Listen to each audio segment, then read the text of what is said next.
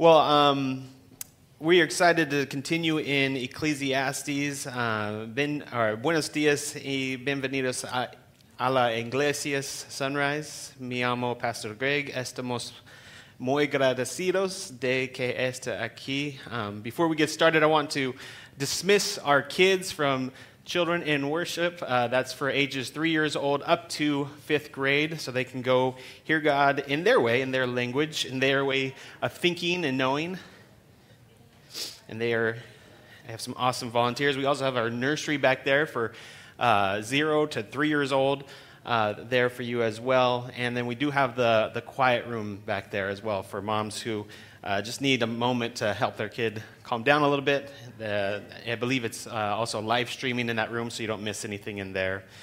As the kids venture out, I want to let you guys know about a couple cool things coming our way.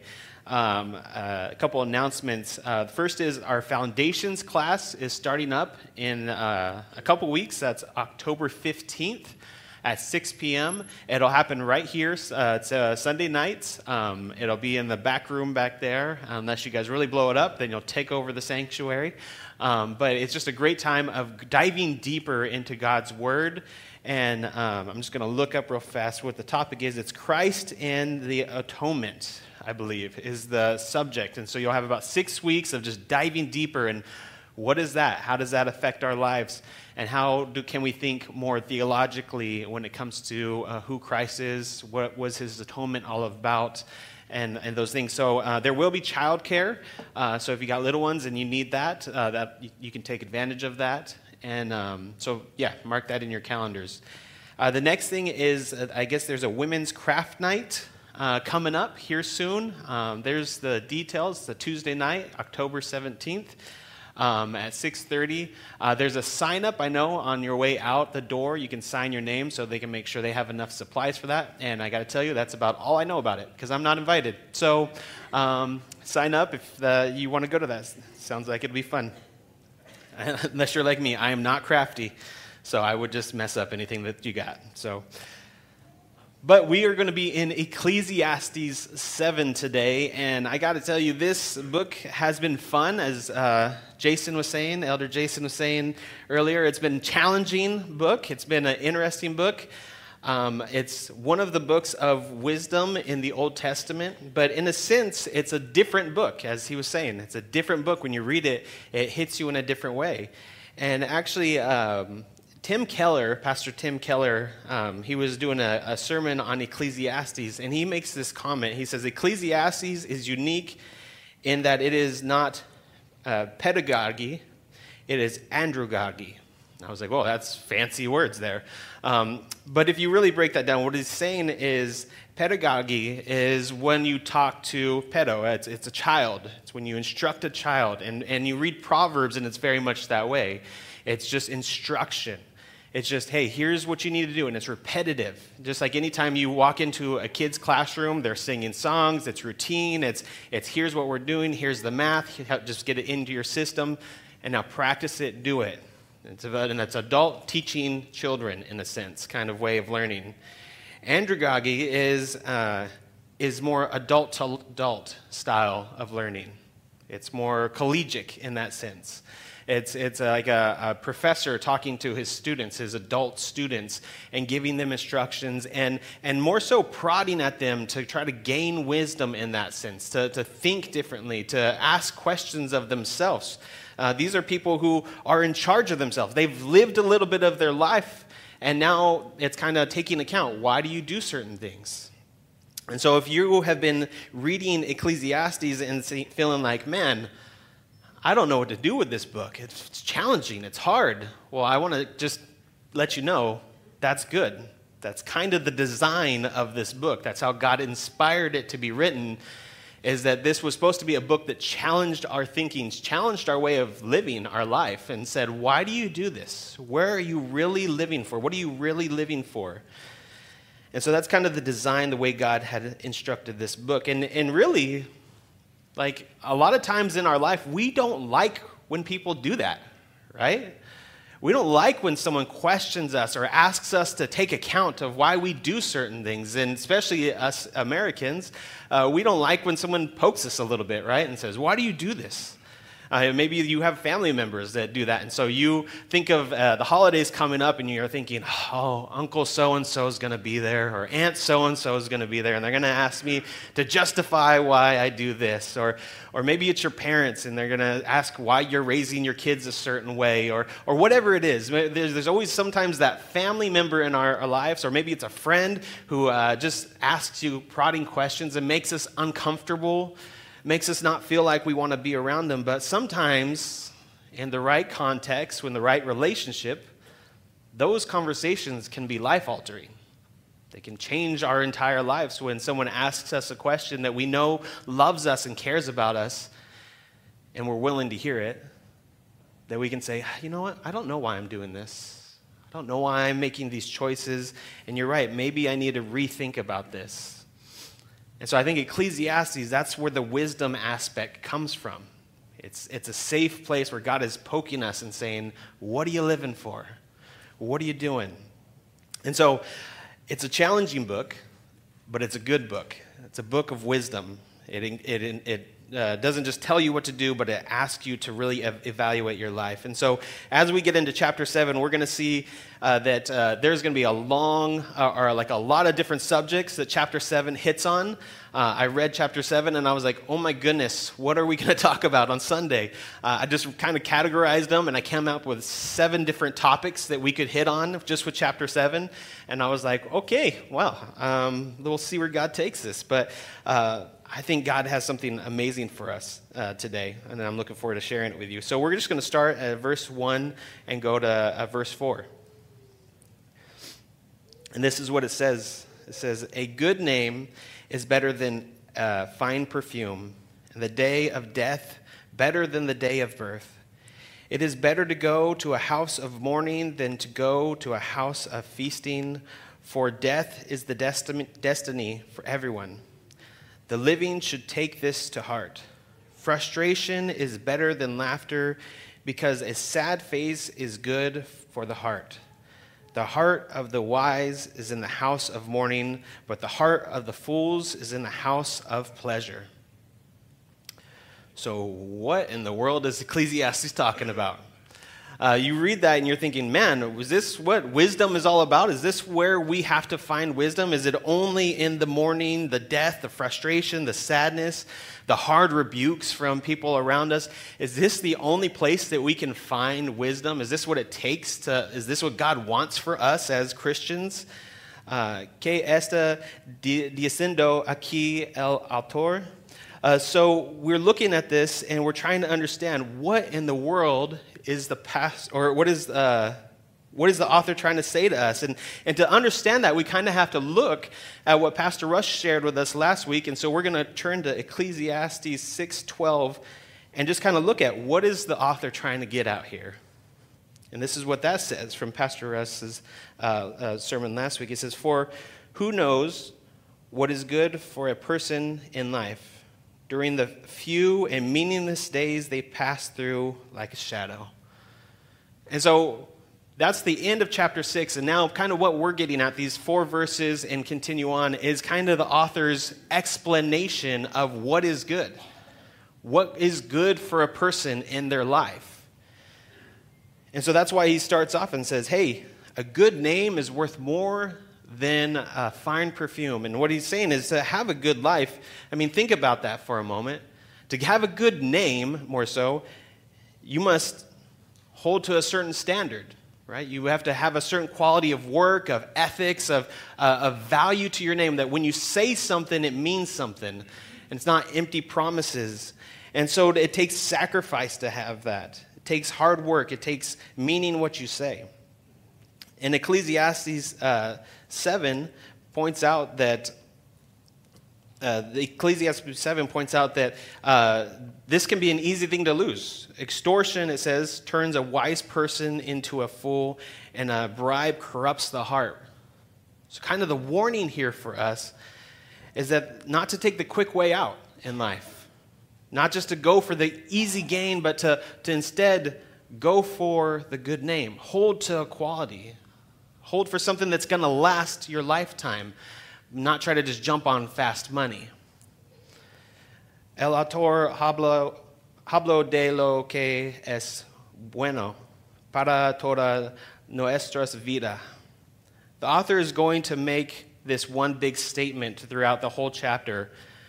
The day of death is better than the day of birth. In other words, how we end in our life matters so much more than how we begin. Which, praise God, right? How we end matters so much more than how we begin. And that's such great news for some of us who have come from bad situations. You know, maybe when you came into this world as a child, you were a child of divorce, or maybe a parent had died, or maybe one of them passed away, or they were far from God. Your parents were far from God. Or maybe you grew up in poverty, or maybe you have family history that is not something that you would like to pass on to your kids. Instead, you would like to break some of those generational sins that have been passed down to you, and you would not like them to stop here. Whatever it is, whatever that beginning it was difficult. It's hard. Wherever you started is probably a hard situation, but God wants to encourage you. Ecclesiastes is saying to us, it's not about where you started, it's about where you end. It's about where you're going. Stop letting the past define you. Yes, those are hard situations, but now choose God. Choose to follow Him, and He will build a better life for you. Stop talking about the past. Start moving forward. And I think so many times, especially in our current culture, we get stuck in the past. Well, I can't do this. Well, the system's against me. And we have all these slews of reasons why we can't progress in life. And yet Ecclesiastes is saying, it's not about where you started. It's about where you're going. And it's going to be something that gets echoed all throughout this chapter. The reason Ecclesiastes is highlighting these normally sad moments in our lives is that these moments, whether that's death or that's mourning or whatever it is, the struggles of life, so often these moments are the moments that cause contemplation in our life. It causes us to stop and reevaluate what we're doing. To not just settle and say, well, I'm just going to keep doing this because it works. But you have many times those are the moments that we stop and we say, well, where am I going? Funerals are one of those moments, and I got to help people through those a few times. And those are great moments to just minister to people and say, where are you going? What are you doing with your life? We're limited in our time here on earth. We only have so many days. We don't know the number of days we each have. Each one is a blessing. So what are you doing with that blessing? Ecclesiastes is pointing out that in those hard times, too, God is with you. We can see that with Matthew 5 when Jesus is starting his Sermon on the Mount. He actually first starts off with, blessed are those who mourn because they will be comforted. He doesn't say, oh, well, you'll just be healed, you'll get over it. He says, God will be there with you. He promises us more of Him in the hardships of life. And whether that's mourning or that's just the frustrations of not progressing how life, what you hope life would go, God will be present with you. But those moments, they're uncomfortable. We don't like them. But for change to happen, a lot of times we have to exist there. I like how Dave Ramsey puts it. He's a finance guy, Christian finance guy. And he says, if you want to change your habits in your life, then you got to be sick and tired of being sick and tired. You just got to be like, I don't want to be here again. And I'm ready for change. And if you seek God in that moment, then you'll find a new way to live your life for God. These are natural moments where God can intervene and get your attention in a sense. Now, I want to be careful here because you could be taking this and saying, okay, so the good times are good for you. So are you saying just tough it out? Like rub some dirt on it, get over it, right? Well, no, not really. Those hard times are still hard. They're tough. They're not something that we really want to seek out. But yet what the promise is in that is that when we go through those hard times, God is present in those with us. That we're not left alone on our own to just try to figure it out, our way back to God, but instead, God comes to us in our hard situations and gives us the ability to get through it. That's why I think it's so amazing. Again, if we turn to Matthew 5, when Jesus is going to share his message, he talks for several chapters. The Transform group, our junior high group, is actually studying this sermon every Wednesday night. But what he says is, those who are blessed, he starts off, are the poor in spirit, those who mourn, the meek, those who hunger for righteousness. These are the blessed people. What are they blessed with? More of God. More of Him in His presence to get them through it, to give them the ability to endure it, but also what they need in that moment. The power, the ability to see beyond just the hurts of that moment right there. The blessings are for those who cry out for God for help because Jesus has come to be present with them. In our darkest times of life, Jesus is with us there. And what I think is so amazing is when you walk through those hard times, you start to understand Romans 8:28 in such a real way, which says, "And we know that in all things God works for the good of those who love Him, who have been called according to His purpose." To say, I don't know what the future looks like. I don't know how we're going to get to the other side. I don't have the perfect solution. And maybe the miracle that you've been praying for isn't coming. And you want it and you're crying out, God, would you just do this? Would you help me get the job? Would you help the sickness to go away? Would you help the marriage? Would you help whatever? Would you help my child to come back to church? All these things, God, they all seem like they would benefit my life greatly. And would be according to the things that you want. God, maybe. And yet God says, I will give you more of me, and you will get through it. And I will work all those hardships for my glory, and you will be a part of my glory. And that is the greatest thing He can promise us.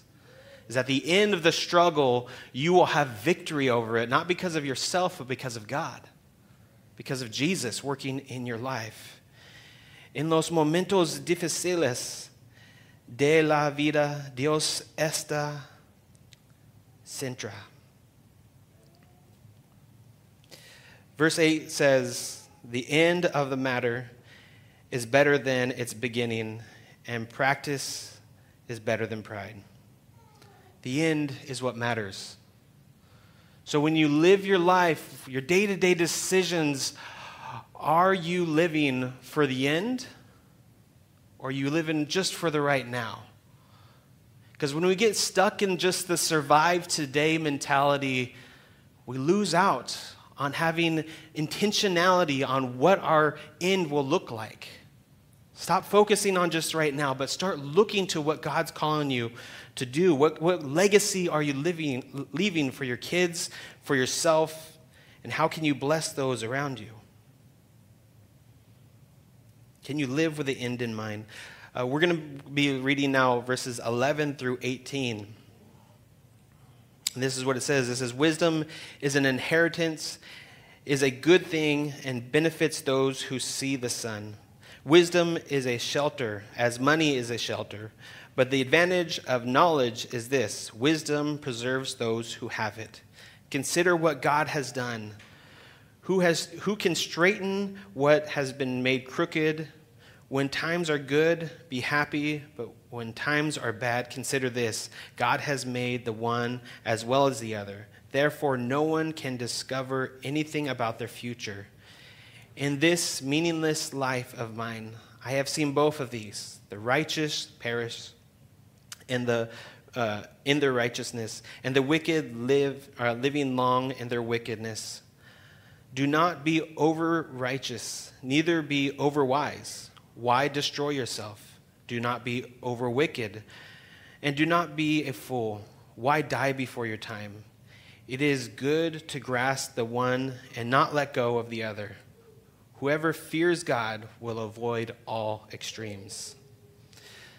So I want to kind of address these verses here, these 9 verses here, but in reverse order. because I don't know about you, but when I read this section of Scripture, I was like, what in the world is it talking about? Do not be over righteous. Do not be over wise. Do not be over wicked. Do not be a fool. Like, so wait, what? Be mid? Like, just be middle of the road, average Joe, nothing special. Just blah, right? Is that what the Bible's telling us to be with our life? Well, we kind of then have to compare that to something else that it says in the Bible. If we go to Revelation 3:15-16, there's a church there that's kind of living in that middle-of-the-road lifestyle. And God has some words for them that is not something that we want to hear at the end, but this is what it says, verses 15 and 16. It says, I know your deeds, that you are neither cold nor hot. I wish that you were either one, or one or the other. So because you are lukewarm, neither hot nor cold, I am about to spit you out of my mouth. Yikes. Sounds like God's not really happy with this church that's just playing it safe, being middle of the road, not doing much with their life or with their giftings. They're kind of just being indifferent in a sense. They're just like, whatever happens, happens. And so they're not progressing in life. And Ecclesiastes then cannot be saying, just live an average Joe life. Don't be too good, but don't be too bad. Because that would be a conflict of Scripture. And so what is Ecclesiastes getting at? Well, I think verse 18 kind of highlights the main point of those statements. It says, whoever fears God will avoid all extremes. So commentaries have different views on this, but kind of the primary thing that it's getting at in Ecclesiastes is that we should not be living in those extremes in life. To be overly righteous, if we to just take that one for a moment, over righteous, what does that mean? Self-righteous.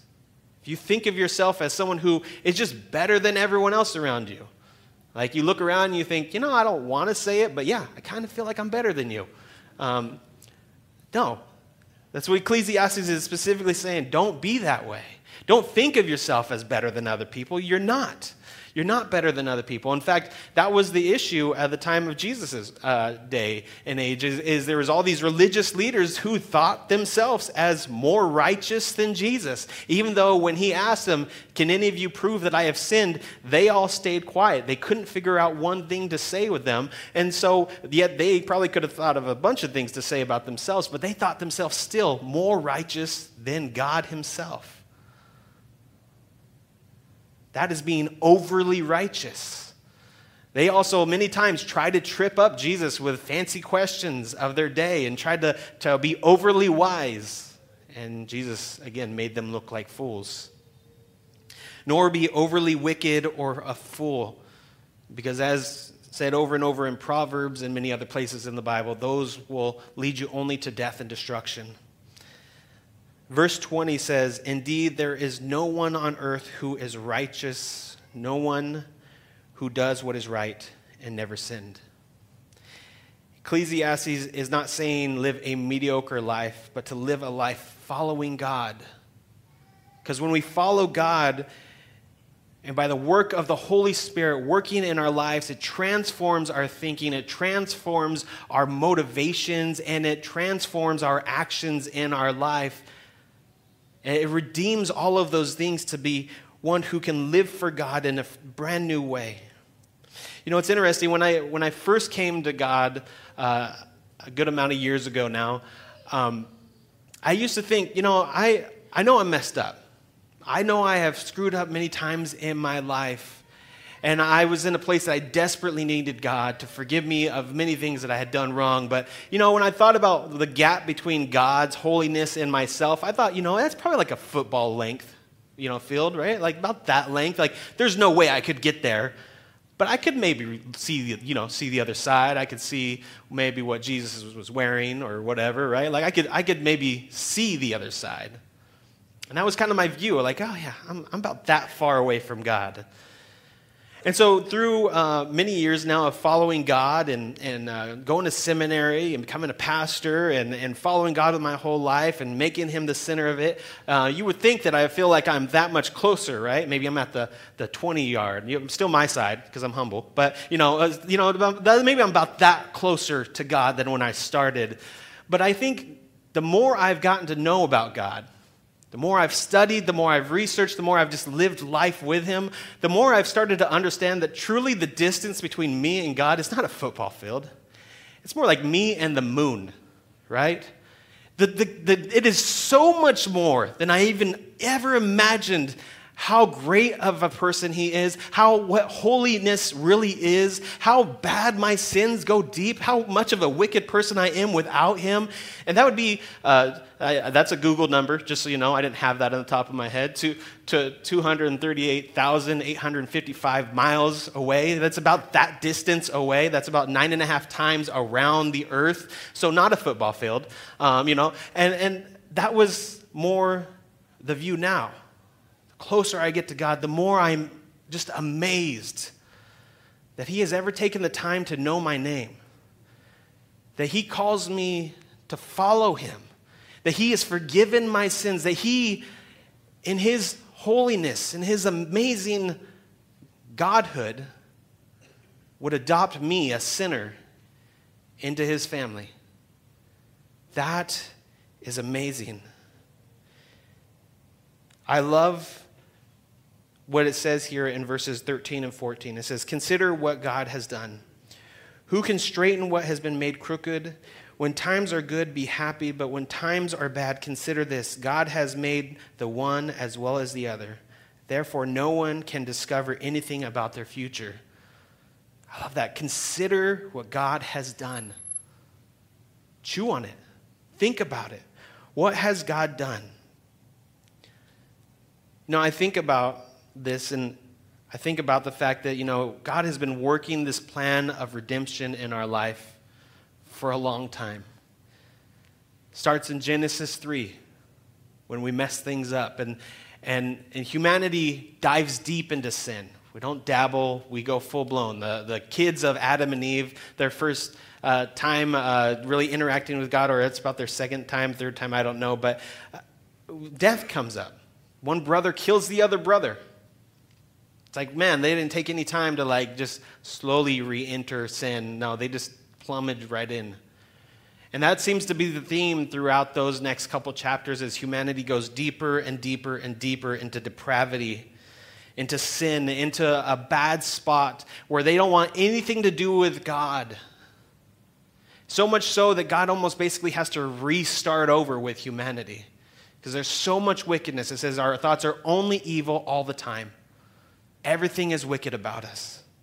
And God works with that creation, with humanity, through generations and generations and generations, patiently waiting until the right moment where he can then re-enter our history.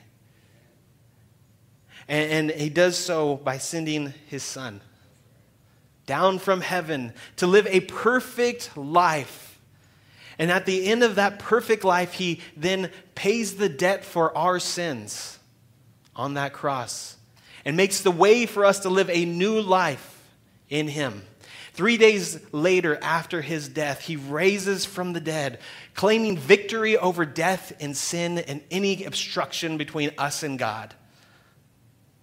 And now he sits at the right hand of God the Father, constantly praying and interceding for us, calling out to us, follow me. He's been patiently waiting for you each and every day. Follow me. Jesús es el camino. Jesus says, I am the way, the truth, and the life. No one comes to the Father except through me. Jesus is the one who adventured down that path, that long distance from the moon and back, and really even further. He's the one that came because there was no way that we could get to him. No amount of work or trying your best would ever achieve what God has done. And so he came and made the way for us to live with him, to bring redemption to us. And so it's amazing to contemplate, to think about, to just remember all the things God has been doing throughout human history and throughout your own life to bring you to a place to know him. What a gift that Jesus made the way for us to live a new way for him. Verses 11 and 12 says, wisdom is like an inheritance, is a good thing, and benefits those who see the sun. Wisdom is a shelter as money is a shelter. But the advantage of knowledge is this: wisdom preserves those who have it. Ecclesiastes is highlighting the need to live our lives for that wisdom which God gives us. To value wisdom like we would an inheritance. To value wisdom as much as we would an inheritance. You know, if you got a phone call today after church and you got the news, hey, great uncle that you've never met died. They left you an inheritance. And you're like, what is it? Which one would you value more? Well, he was a millionaire. He left you $1 million. You'd be like, yes, good day, right? But what if you said instead, he left you his journal of how he made his millions?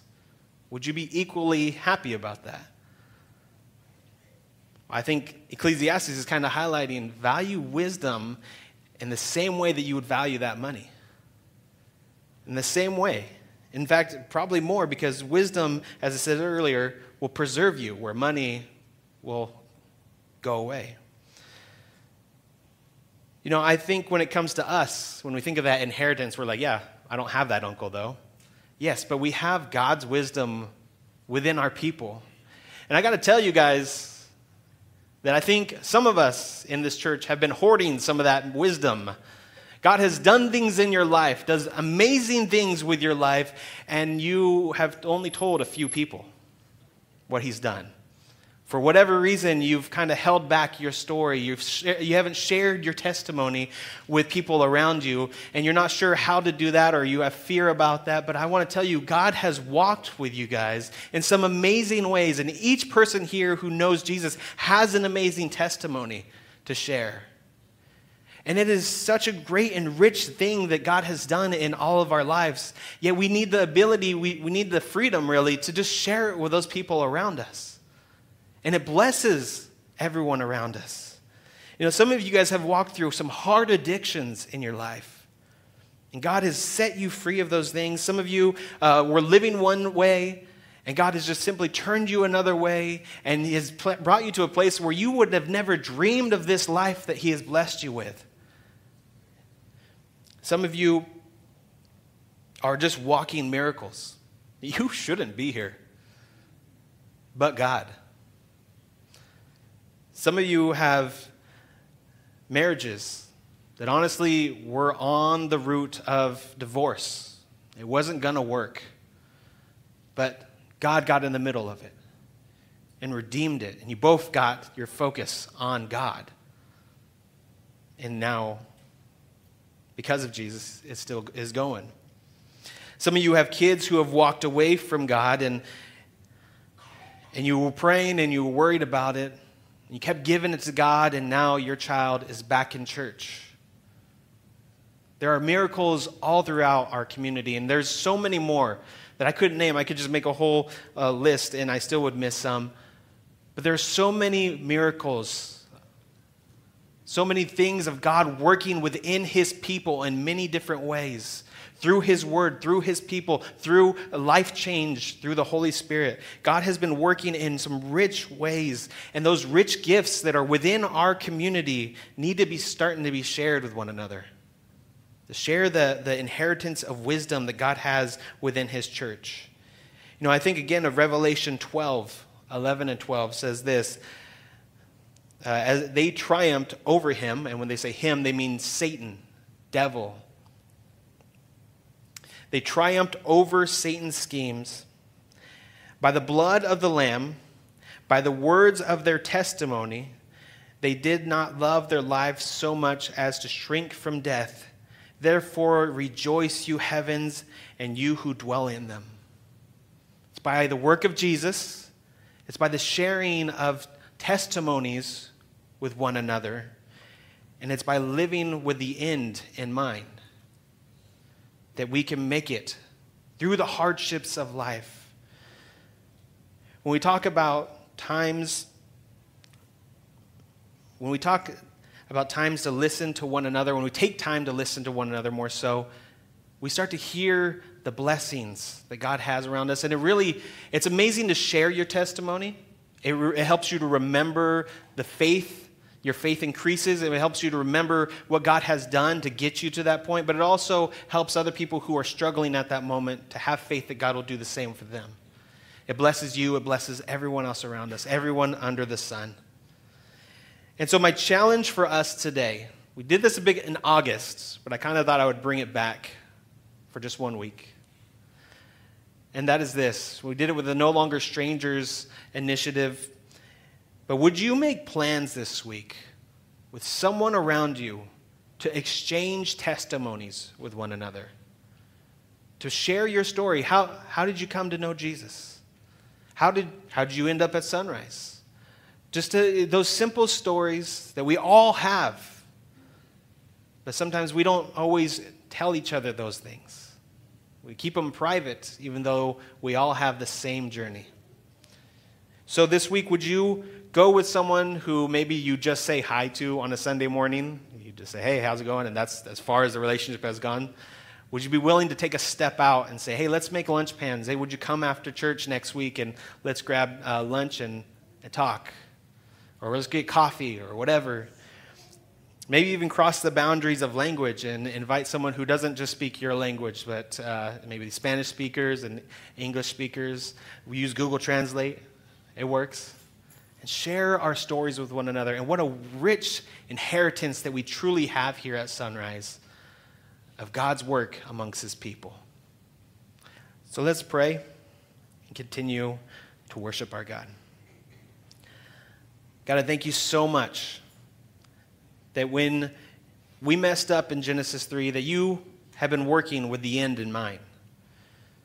Since the very beginning of creation, you have always had the end in mind, that you would have your people with you, a relationship with you, and you've never given up on that. God, I pray that you would help us to live differently because of you, God, that we would live with your end in mind in our life, God, that we wouldn't just live to survive today, but that we would push forward for what you have for us in our life. God, forgive us of our sins. Forgive us our places where we mess up, where we want to go our own way, when we want to live for pleasure or for momentary gain. But God, help us to instead live for you, for eternity that you've set in our hearts, God. Thank you for your love. Thank you for your people. And I just pray for boldness as we can make plans with one another, to hear each other's story and really to hear how you've worked in so many people's lives. Thank you that you are not just absent from your church, God, but you are working each and every day, each moment to change and redeem our lives, to bring us to be more like you. So help us to be bold in our sharing of your story, God, because really it's yours. And that we all might be blessed by that. It's in your name we pray, Lord Jesus. Amen.